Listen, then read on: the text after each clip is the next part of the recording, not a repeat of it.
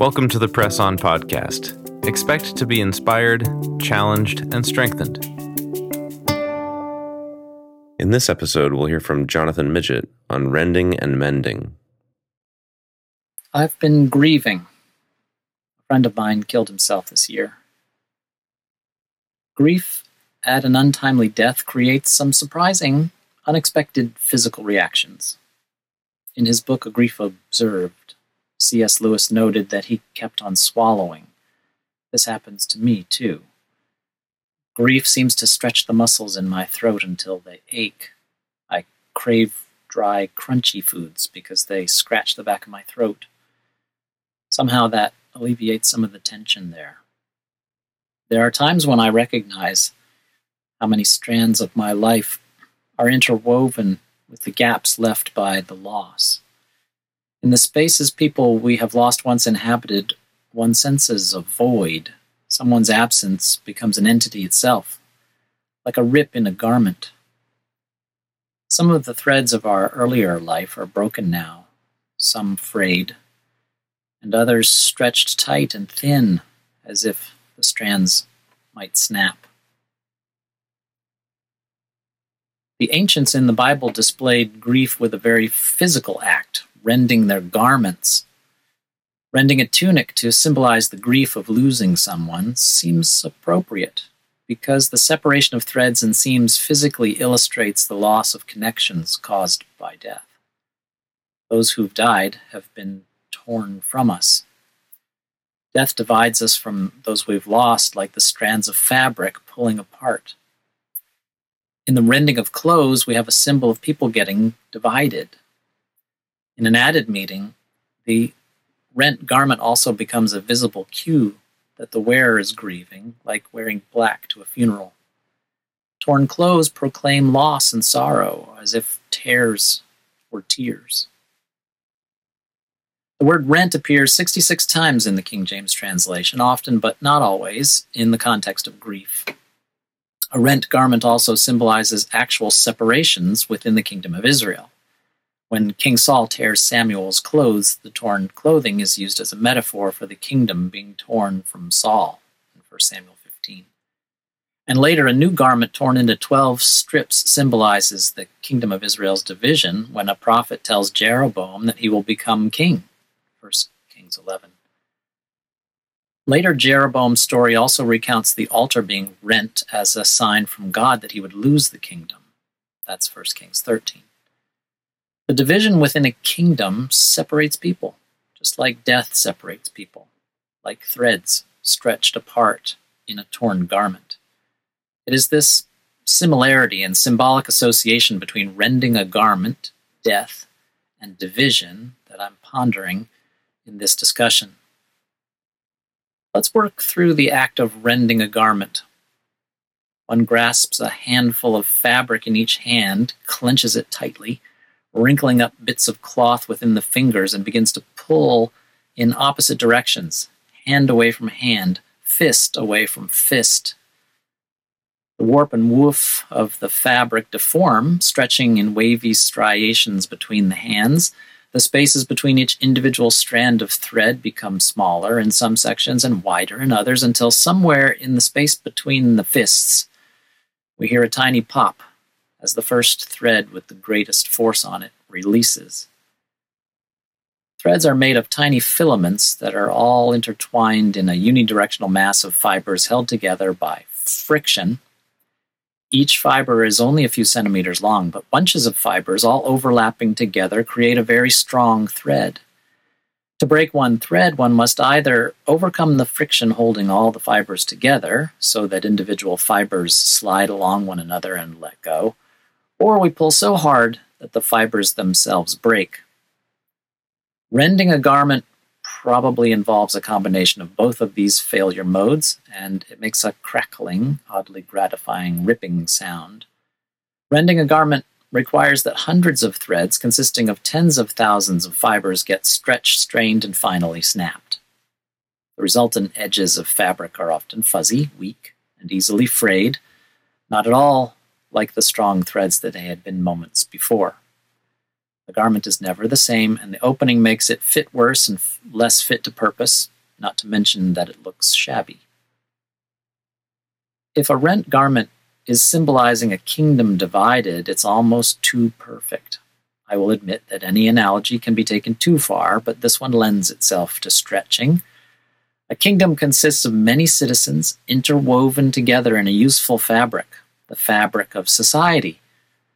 When a kingdom is divided, the citizens are torn apart from one another, and they get frayed in the process. Any kind of society, or even a smaller social group like a fellowship of believers, is like a fabric garment woven and sewn together. Each individual thread is like one member of the group. You can't stretch and strain one of them without affecting the others. Any tear in the garment leaves a noticeable gap. In the Bible, the gap in a fellowship is called a schisma, and it isn't a good thing. In fact, it's something to mourn. Sadly, the history of believers throughout the ages is one of repeated schisms. Decades ago, I had the privilege of taking a class on the history of Christianity. The professor said that he had a tough time convincing the faculty that the class was a good idea. They rejected his proposal several times until he resubmitted the exact same syllabus with the exact same readings with a new title, The History of Heresy. They gave him his class. And why not? Christian history is essentially 2 millennia of schisms, Jew versus Greek, Orthodox versus Catholic, Catholic versus Protestant, etc. Our own fellowship has not escaped the division predisposition. I struggle with it all the time. Scriptures proclaim a charge to avoid divisions. In 1 Corinthians 1:10 it says, "And I call upon you, brethren, through the name of our Lord Jesus Christ, that the same thing ye may all say, and there may not be divisions among you, and ye may be perfected in the same mind and in the same judgment." In fact, divisions are called carnal in 1 Corinthians 3:3. "For ye are yet carnal, for whereas there is among you envying and strife and divisions, are ye not carnal, and walk as men? For one saith, I am of Paul, and another, I am of Apollos. Are ye not carnal?" Carnal things always draw humanity's attentions, even believers. Turning away from carnal things isn't easy, because the spirit may be willing, but the flesh is weak. Perhaps we shouldn't be too hard on the last 2,000 years of conflict-driven disagreements that gave us our current bazillion denominations. We're all susceptible to being divisive, aren't we? Paul advises to turn away from people causing divisions and stumbling blocks in Romans 16, verse 17. "And I call upon you, brethren, to mark those who the divisions and the stumbling blocks, contrary to the teaching that ye did learn, are causing, and turn ye away from them. For such our Lord Jesus Christ did not serve, but their own belly, and through the good word and fair speech they deceive the hearts of the harmless." 1 Corinthians 11:18. "First of all, when you come together in the church, I hear that there be divisions," schisma, "among you, and I partly believe it is partly a pun." Verse 19, "For there must also be heresies," a disunion or a sect, "among you, that they which are proved may be made manifest among you." When we encounter a schisma, we're told to turn away from the people causing them. We turn away from divisive people because they're serving their own belly. Schisms also show who is approved. Galatians names sects alongside works of the flesh like adultery, idolatry, and murder. Galatians 5:19. "And manifest also are the works of the flesh, which are adultery, whoredom, uncleanness, lasciviousness, idolatry, witchcraft, hatred, strifes, emulations, wraths, rivalries, dissensions, sects, envyings, murders, drunkennesses, revelings, and such like, of which I tell you before, as I also said before, that those doing such things the reign of God shall not inherit." Divisiveness is a fleshly urge. Divisiveness is when we want to tell others to take a hike, or to say, "I'm out of here," as we slam the door behind us. But it doesn't always need to be accompanied by anger. Sometimes it's quite level-headed and peaceful. There are 100,000 different reasons to be divisive, and we can invent new reasons every day. To make matters worse, we live in such a fragmented world that divisiveness is even celebrated as a virtue. To be fair, it's not hard to envision some benefits to divisions. For instance, self-examination. One of the main effects of divisiveness is that it forces us to examine ourselves and our reasoning about the matter instigating the divisiveness, whether it be doctrinal, logical, ethical, spiritual, mystical, behavioral, or whatever. We must think hard about whether we're being a good disciple. If we see something amiss in our understanding or behavior, positive self-corrections ought to ensue. 2 Corinthians 12:10. There's also identity formation. The formation of a new group through division provides the opportunity to frame a new identity that contains new distinctions and innovations that have been lacking in the original group. The new identity will need a new name, a new charter, a new slogan, new procedures, etc. This is certainly a healthy, creative endeavor, and it feels like growth. This promotes bonding in a shared identity and offers many opportunities to serve and support one another. Members of the new group find that the shared struggle provides a foundation for trust and friendship that can even make former adversaries into bosom buddies. There's self-protection. Another attitude that appears during divisions is self-protection. People don't often explain their divisiveness this way, usually offering some academic reason. But many divisions originate from a simple desire to exit a debate. Fatigue, dismay, and sadness at the conflict drives a wedge between people who begin to see one another so distrustfully that they simply can't be in the same room together. Even speaking to one another is just too stressful. They separate out of the desire to protect themselves or others who feel overwhelmed by the conflict. There's also revival. Once a division has solidified and the new community has regrouped, they usually feel a renewed sense of community that comes from being free of the conflict that begat them. A feeling of freshness incites a pioneering spirit that nurtures creativity, innovation, and feelings of relief. New ideas add more variety to positive events that inspire and uplift previously depressed members. People feel invigorated. And there are leadership opportunities. Being in a new group may provide leadership opportunities for former wallflowers who now have more chances to lead because there are fewer people to do the work. Notwithstanding these potential positives, I contend that the most common effects of divisiveness are hurtful and counterproductive. The gap in a divided social group is too glaring and sore. Members may be afraid and frayed after a division, like a garment is weakened by a tear. There's maybe self-justification.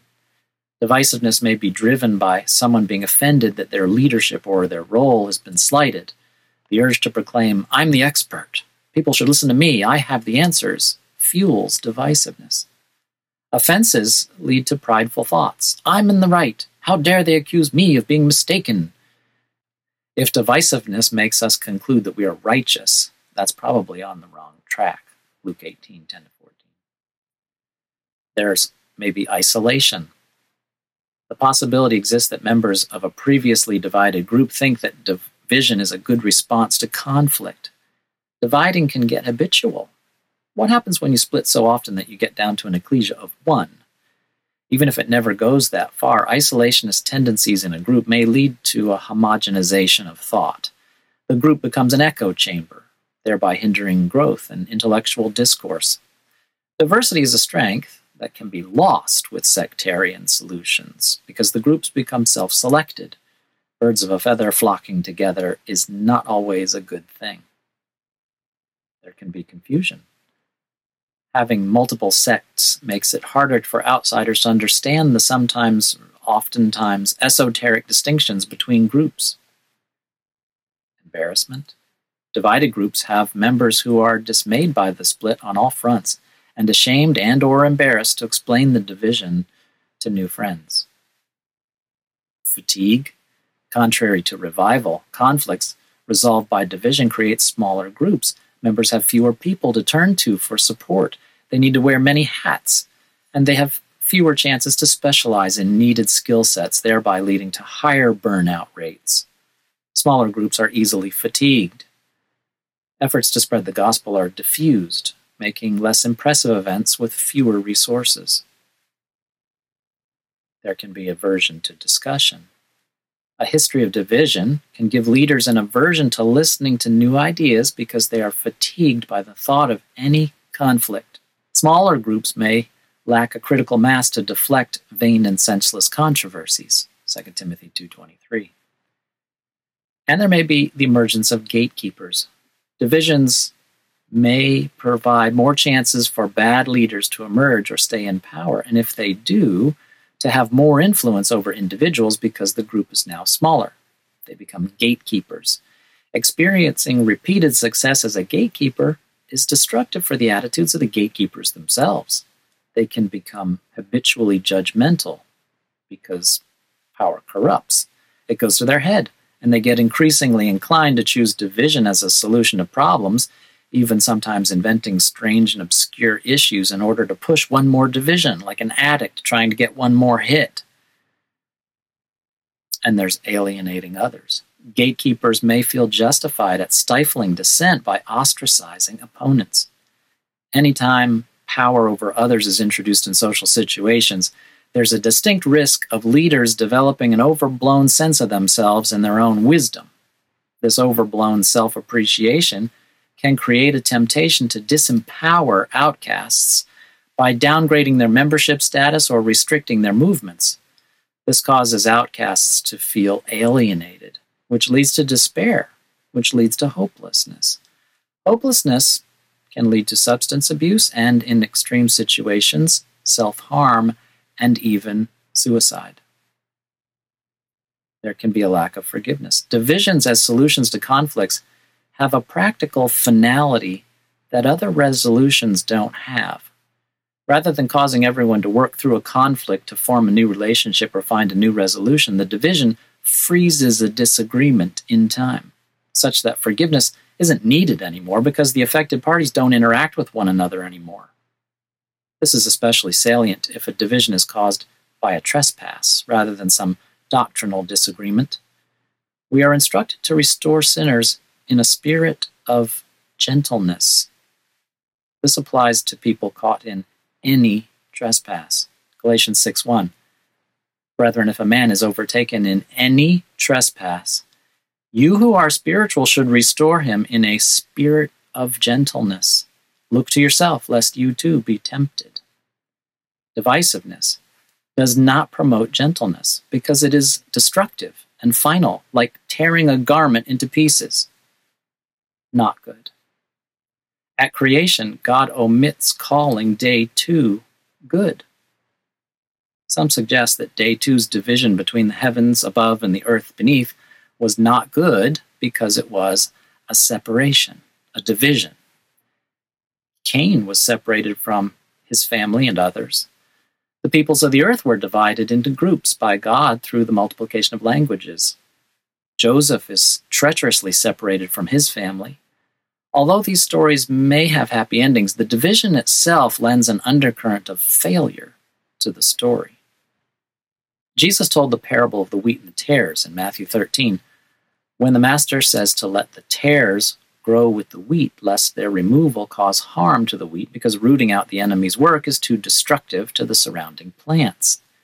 Jesus does not seem to like tearing things apart and openly prayed about it on our behalf. John 17:21, that they all may be one as thou, Father, art in me and I in thee, that they also may be one in us, that the world may believe that thou hast sent me, and the glory which thou gavest me I have given them, that they may be one, even as we are one. In an interesting Bible echo, a point is made of Jesus' robe being seamless and not torn by the Romans at the foot of the cross. This untorn robe has an instructive symbolic echo in the high priest's garment, which had features designed to prevent it from being torn in Exodus 28, verse 32. Sadly, these features were not foolproof because the high priest at Jesus' trial succeeded in rending his garment in Mark 14:63, thereby marking himself for a tragic separation someday too. Also relevant to the crucifixion and rending fabric, the veil in the temple was rent from top to bottom at the moment of Jesus' death on the cross, Matthew 27:51. This was the end of a separation between the most holy place and the outer area, So that's an exception to rending fabric symbolizing division of a kingdom. In that case, the rending was actually mending a division between God and us. How should we handle divisiveness in ourselves and others? Turn away, Romans 16:17, from schismatic people because divisions are carnal, and simultaneously leave the tares in place because weeding them out is destructive. Can we divide from those who are divisive without being divisive ourselves? How should we interpret the meaning of avoid or turn away? It means to deviate or shun, according to the concordance. Perhaps it means to just ignore them. Likewise, the meaning of being of one mind has something to do with accordance and harmony. Perhaps this means that we should seek common ground rather than being in perfect agreement on all things. I'm not much of a musician, but I believe that harmonies are built from different notes that blend together. What if we downplay disagreements while simultaneously emphasizing agreements? Rather than debating disagreements, what if we spent our energy in describing the things that we do agree on? Isn't this the strategy in the early church when they sent a stunningly brief letter to the newly converted and newly troubled Gentiles in Acts 15? They told them to avoid a few simple things, and that was it. No disparagements, just encouragement. What if rather than spending years writing articles about how mistaken others are about something, we spent years writing letters about what they are correct about? What if believers asked themselves where they learned their methods of disputation and debate? Historically, we might find that the sources of our disputation methods originated with Greek and other pagan philosophers. Is that the best model to resolve disagreements, or is it a prescription for polarization? What if we followed a different method of argumentation wherein finding common ground is the rule rather than the exception? What if we described how our different positions blended, overlapped, and complemented one another? The history of heresy might have become the history of harmony. The antidote to that feeling of divisiveness is to remember that love is more important than the purity of thought or behavior in our groups. Love is even more important and powerful than knowledge and faith. As explained in 1 Corinthians 13, if I have the gift of prophecy and know all mysteries and all knowledge, and if I have all faith so as to remove mountains, but don't have love, I am nothing. If I give away all my goods to feed the poor, and if I give my body to be burned, but don't have love, it profits me nothing. Love is patient and is kind. Love doesn't envy. Love doesn't brag, is not proud, doesn't behave itself inappropriately, doesn't seek its own way, is not provoked, keeps no record of wrongs in the NIV, doesn't rejoice in unrighteousness, but rejoices with the truth, bears all things, believes all things, hopes all things, and endures all things. Love never fails. Divisions offer resolutions that circumvent love, forgiveness, and humility. Divisiveness feeds carnal propensities toward pride, power, and self-justification. I contend that the strongest advocates for maintaining divisions are most likely to be suffering spiritual stagnation. This makes sense because when we are weak, we are strong. 2 Corinthians 12:10. God gives grace to the humble. James 4:6. The poor in spirit possess the kingdom. Matthew 5:3. The meek inherit the earth. Matthew 5:5. The weak, meek, humble, and poor in spirit don't promote or maintain divisions. They're too busy working. Matthew 4:21. And going on from thence, he saw two other brethren, James the son of Zebedee, and John his brother, in a ship with Zebedee their father, mending their nets, and he called them. Shouldn't we be mending our nets instead of rooting out tares, rending our garments, or dividing our fellowships into smaller and smaller groups? Jesus told us to become fishers, not weeders. We need to fight the forces of fragmentation. We need to make it a habit to emphasize agreements and value harmony. We should never nurture divisiveness or go out of our way to maintain divisions. Rather, reconciliation should always be the goal in a dispute, offense, or conflict. Exerting yourself to maintain existing divisions runs the risk of turning you into an alienating gatekeeper who tears his own garments in condemnation instead of mourning. Harmonize. Turn away from schisms. Turn away from thinking more highly of yourself than you ought to think. Turn away from divisiveness. Seek out alternative perspectives.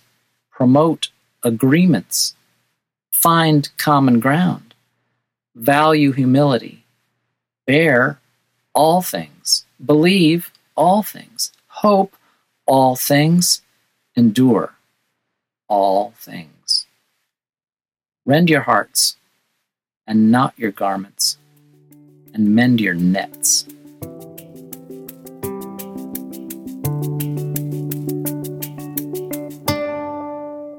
Thanks for joining us on the Press On podcast. You've been listening to Jonathan Midgett. For more, you can visit pressonjournal.org.